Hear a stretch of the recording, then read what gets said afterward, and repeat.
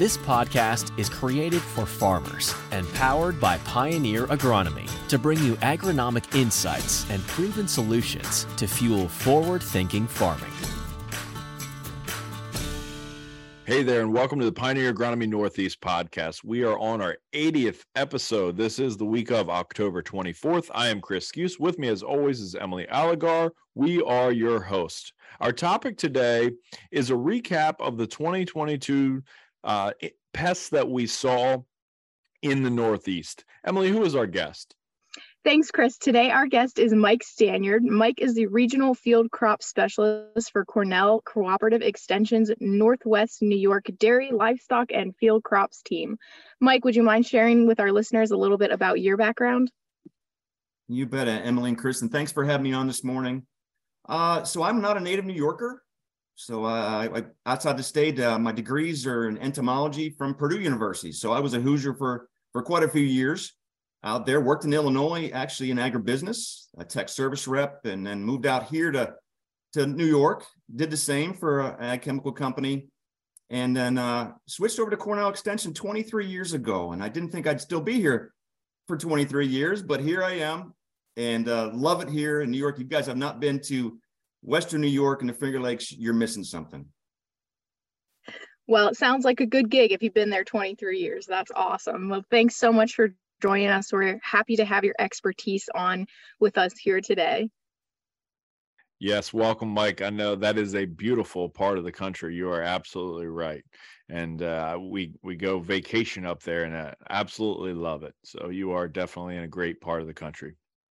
So before we get to our main topic, we always like to start out with a section that we call the Odd and Unexplained. This is a section where we ask our guests to tell us about something they may have seen this past year that might be odd or a little bit different than typical. Mike, did you see anything like that out in the field for 2022? Yeah, there was a lot of things like that this year, with the weather being the number one was odd and unexplained for us up here. But, you know, as a pest management guy, something we're dealing with in alfalfa are pea aphids. And it's usually not something that's an economic pest for us. But in the past couple of years, we're taking sweeps and we're getting cups of pea aphids, and 10 sweeps. And it's just something that's been very odd for us and kind of unexplained why we usually have natural controls that take care of these aphids. And they're usually, again, not problems. But the last couple of years, and especially this year, it was bad. And it was even worse and amplified up because we had drought situations. Our alfalfa wasn't growing, and you have an insect that is pretty much sucking the life right out of the plant.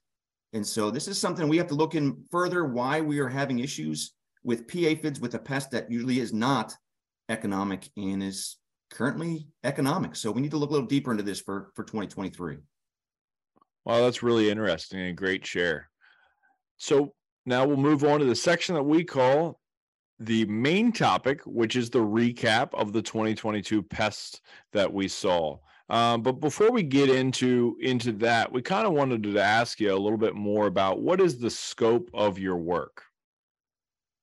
Yeah, so traditionally, I'm an agronomist, even though I'm an entomologist by training, and I love bugs. I've been trained pretty much as an agronomist. So I'm working with farmers, I'm working with consultants and their growers, I'm working with all the industry people from seed to machinery, mainly on extension topics. So I'm troubleshooting problems on the farm. I'm putting out resources weekly, what I call Crop Alert, that every Thursday on our blog, I'm looking at what is out there, what I've seen, text messages, pictures, things I've got, and I put them into a weekly chat on there so people can be very aware of what's going on right now. What do they need to be out scouting for, at that week versus something that would come out monthly, which we do. So again, it's mainly extension things as well as, a little bit of research. So my main job is bringing research results from the faculty at Cornell, bringing them out to the community, to the grower community, those results, but also doing my own research with growers side by side with them, as well as bringing some of these faculty out to my area and getting research done directly in my counties, because that's more pertinent to my audience, is what's going on right in their backyard.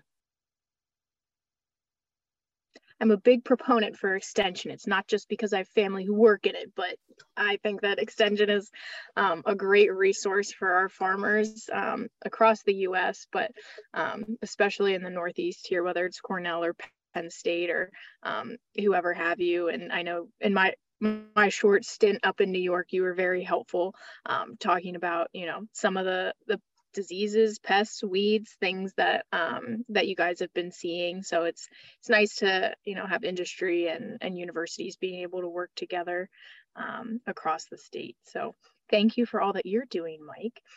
We wanted to add, so going on to pests, and obviously this has been a weird year for us, I think, all over the Northeast, whether it was weather, diseases, or what have you. But we wanted to ask you in New York what you've been seeing for 2022 pests, and if any of that should be a concern for our farmers in the Northeast.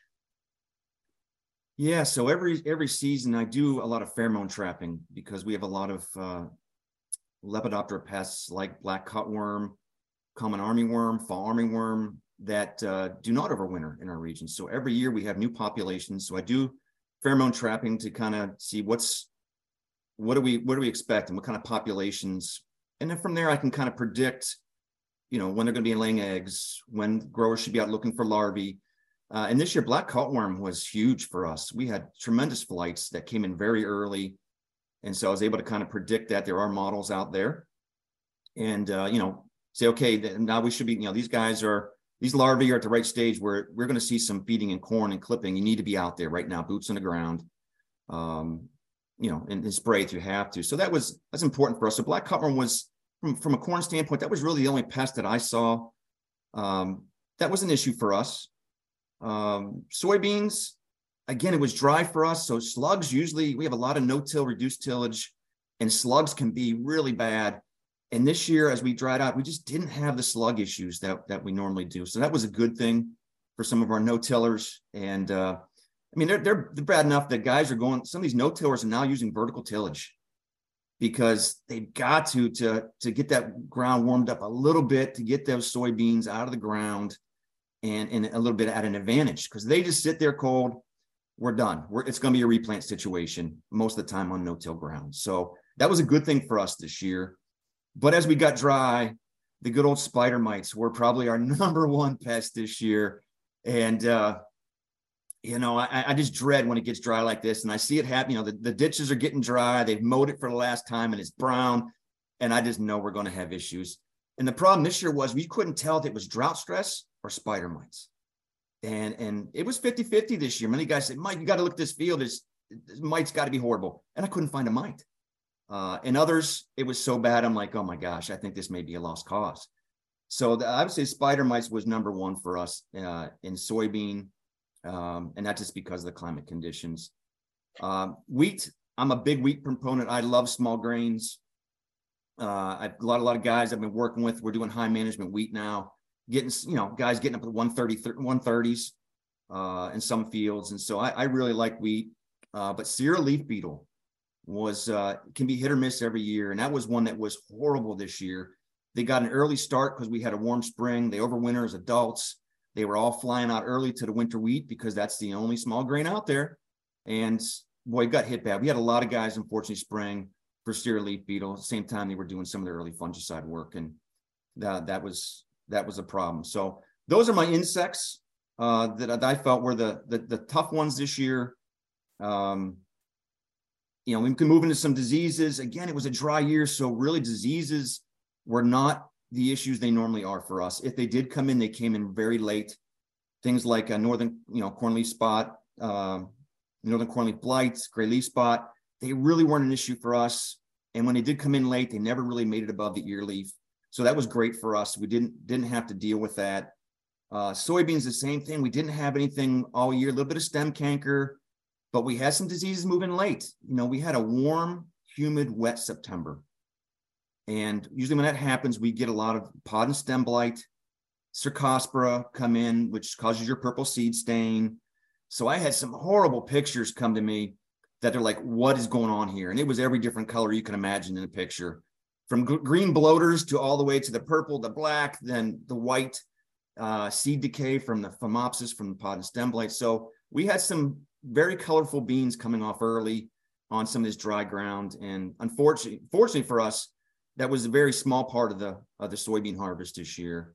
And we're having some great yields come off. I run the state corn and soybean yield contest for the New York Corn and Soybean Growers Association. And we got some fantastic soybeans coming off right now, coming into me. So I'm really pumped. And these guys are too. I'm not going to throw any numbers out because I don't want anybody to hear them, but we could have a state record for us in the contests for the first time. So that's exciting for us. And again, we're not seeing much VOM. You know, in wet years, we see VOM in wheat. Our wheat has been very clean, below 1 part per million vomitoxin. So that's been great. Our quality's been the best it's been in a long time. So we weren't, dealing with anything in there. And then right now the corn is coming off. We probably only got 15% of our corn, our grain off. And I'm not hearing any complaints yet of vomitoxin. And like I said, that's been a big issue for us, is high parts, sometimes over 20 parts per million on VOM in our corn. And that's tough to deal with. That's about it for diseases. Yeah, there's a lot to break out of what you said. Very good information there. So I have a couple follow-up questions with that. One, you started off with the slugs in the soybean part of thing and said that's a normal problem, I guess I would say, for you because of no-till.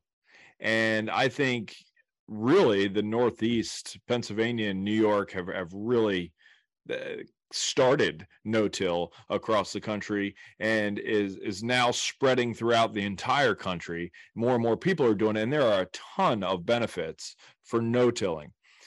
But as you mentioned, slugs is one of the problems that becomes worse with no-till.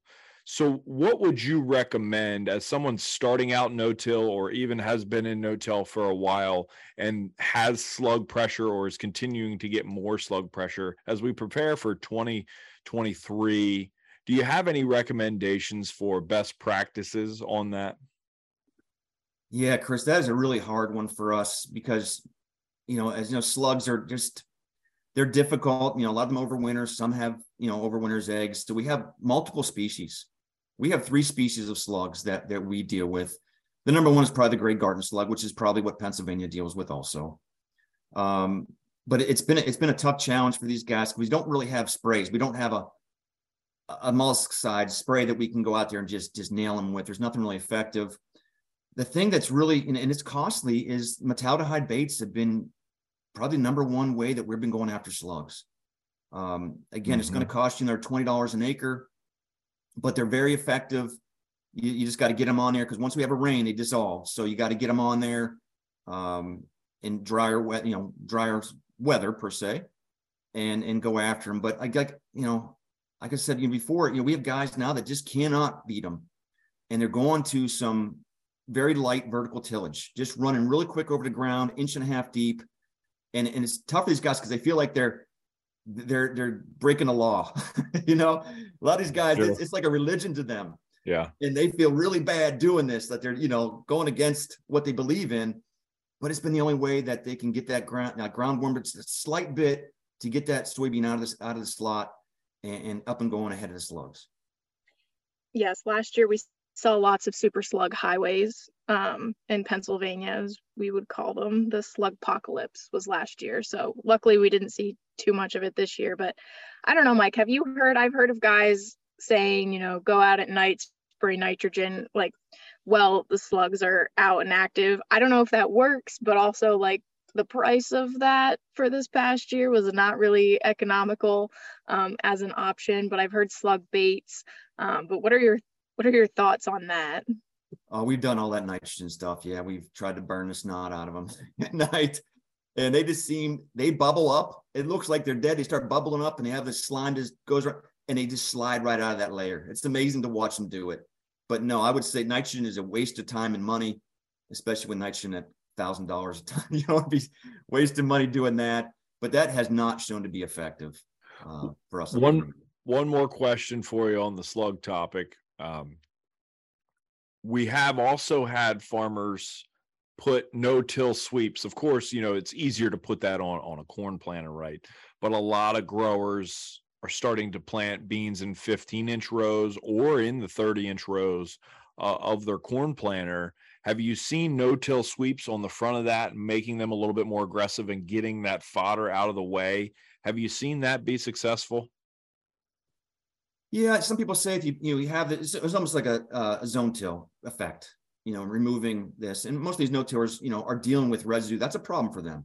And that's the other thing that this vertical tillage kind of gets them away from is taking care of some of this corn residue, which doesn't seem to decay like it used to 20 years ago. It seems like it's hanging around a lot more and becoming an issue. But no, we have guys doing, with different sweeps in the front, trying to do that, get that zone out so that it can warm up a little bit. So we have guys doing that.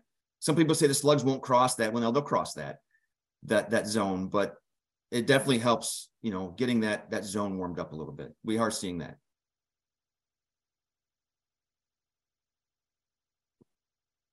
I feel like I could talk about this all day because I have a lot of questions for you. We're only on our first question, but one more question because I'm curious about it. So spider mites you mentioned were a big issue because it was dry, and we'd seen a lot of that in Pennsylvania as well, around edges of fields and in bad cases throughout the field.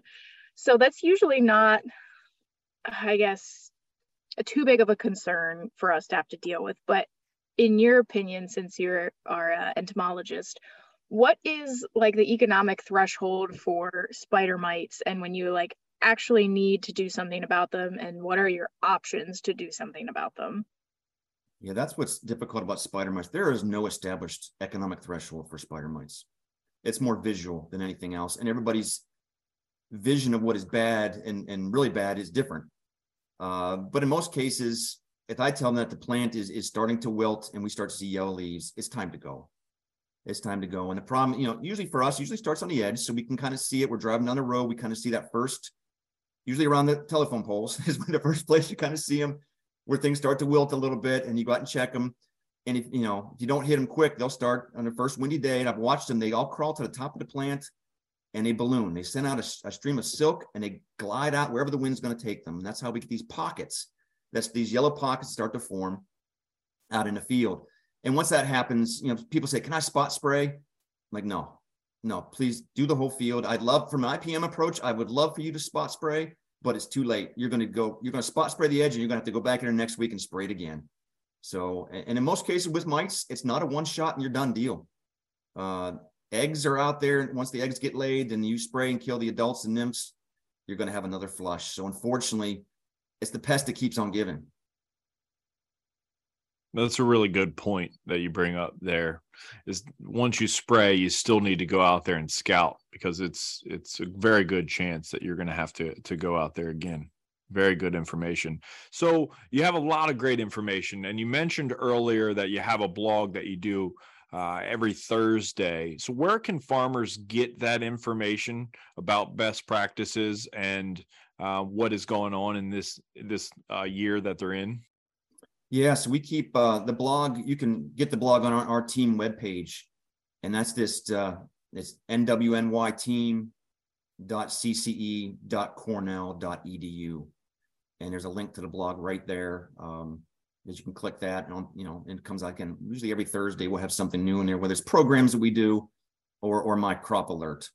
And right now there's nothing really going on but harvest. But yeah, during the season, usually we start in late April with the weekly blogs and usually go through September. Well, that would be useful information, for anybody in Western New York, but also, there's diseases that come to mind like tar spot or things like that, would be moving around the area. So just to keep up, state-wise, PA looking at New York stuff is not always a bad thing.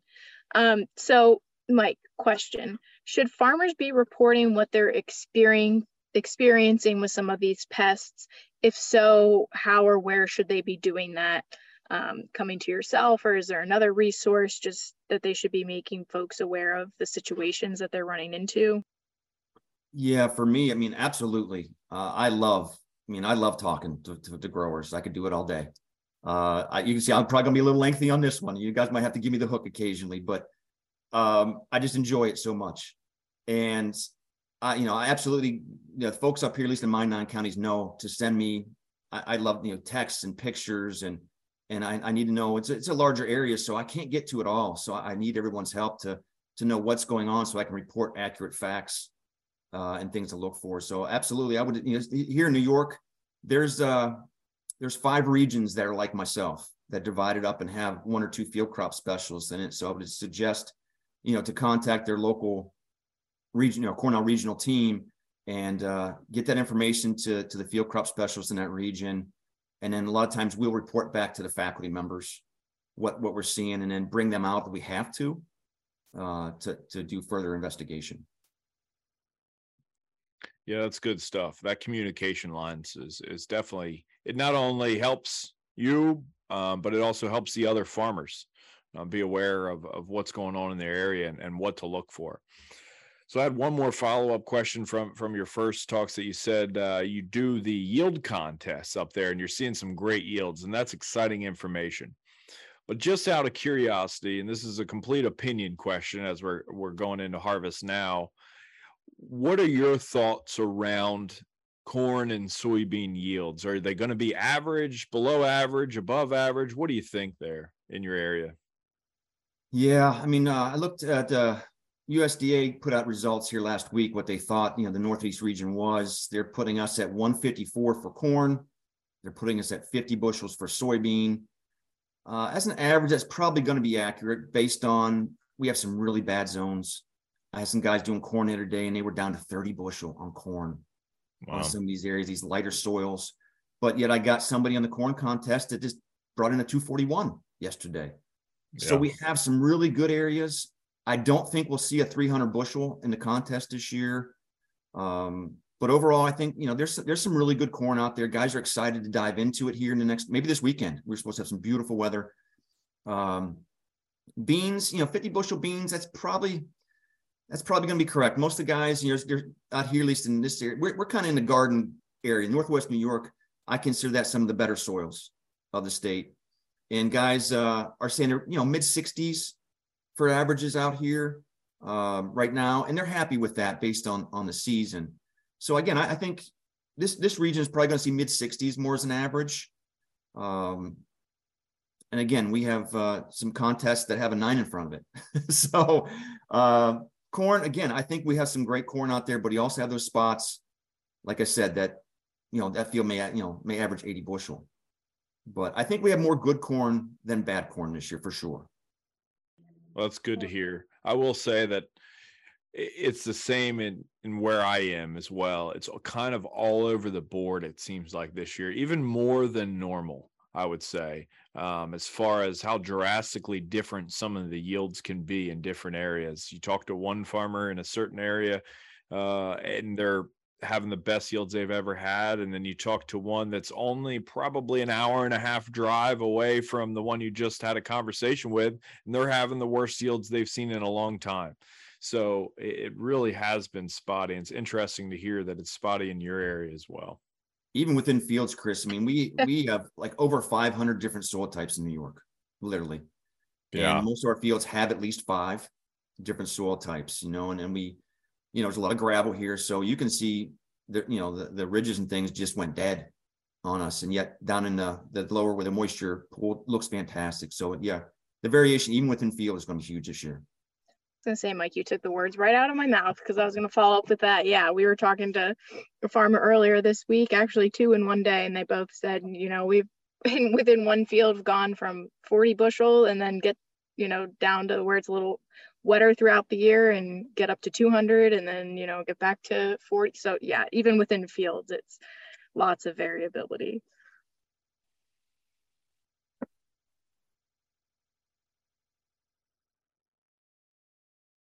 So, Mike, one more question for you. So what are some of the positive advances or outcomes you've seen this year and that are coming in the future?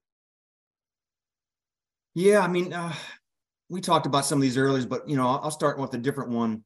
The use of biologicals has really taken hold up here. I'm sure it's not just New York, but in this last year, some of these different organisms that are being put down, increasing plant health and nutrition, and That seems to be the wave of the future that we're going, is these biological organisms down at planting to help, roots development and everything else. And so we had a lot of it this year. I'm really excited to see some of the trial results from some of these biologicals. And it seems like every company has one.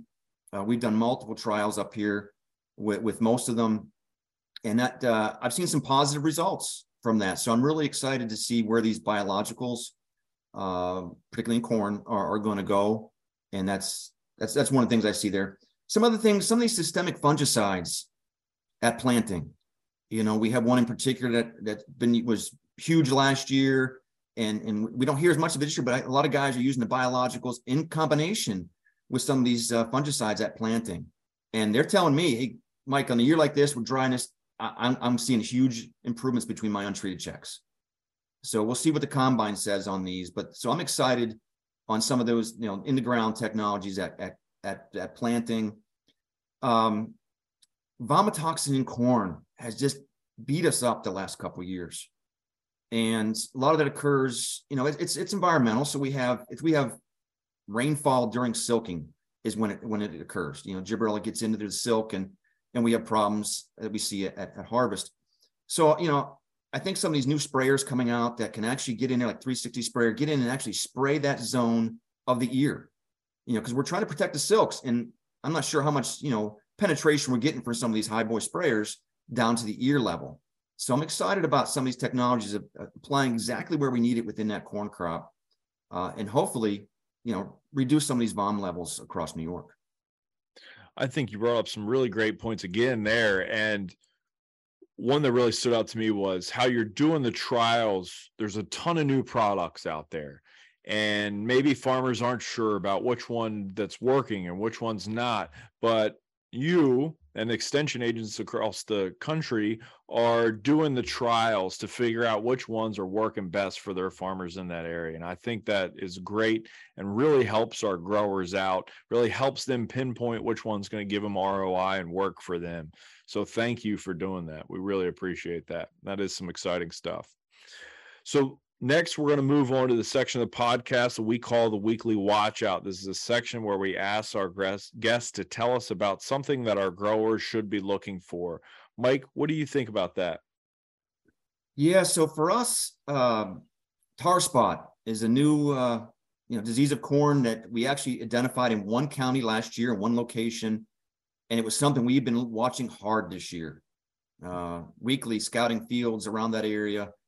And I guess thankful for us, a dry season, it did not get started for us like we expected it may. And we saw that in Indiana and Iowa and Illinois, even into Southern Michigan. And we just didn't see it. We continue to watch. We did find 2 new counties, one in central New York and one all the way over on the Pennsylvania border to the west this year. We found them late. And so I've been telling growers to continue. I think it's out there, we know it's out there in their spots, and to continue to, as you're going through harvest, looking for the black tar spots on these leaves. I put a lot of information out, in on this, articles and things. They should know what to look for, but it's something we need to continue to watch out for, because that's the quote unquote seed for next year. That organism on the residue will be the problems next year if the conditions are right. So that would be my weekly watch right now, is continue to watch for tar spot so we can better possibly manage it next year. Yeah, I think it's a great point. It's not really going to affect the corn crop that they're harvesting or about to harvest, but yet it gets you ahead of the game for next year. If you know it's in those fields close by, making sure that it's there so that next year you're aware of where you need to scout and what you're looking for. I think that's a great point and sets us up well for 2023 and getting ahead of some of those things that might possibly come in. Mike, I just want to thank you for taking the time to come on this podcast. You're a wealth of knowledge and brought us great information today, and we really appreciate that. And I know our growers appreciate what you do up in Western New York and what you'll bring to our other listeners from around the Northeast. So thank you very much. My pleasure. Appreciate being on. Anytime you want me, just give me a call. You got it. So thank you all for joining us today on the Pioneer Northeast Agronomy Podcast. If you have any questions regarding pests or disease, please contact your local extension office or your local Pioneer rep.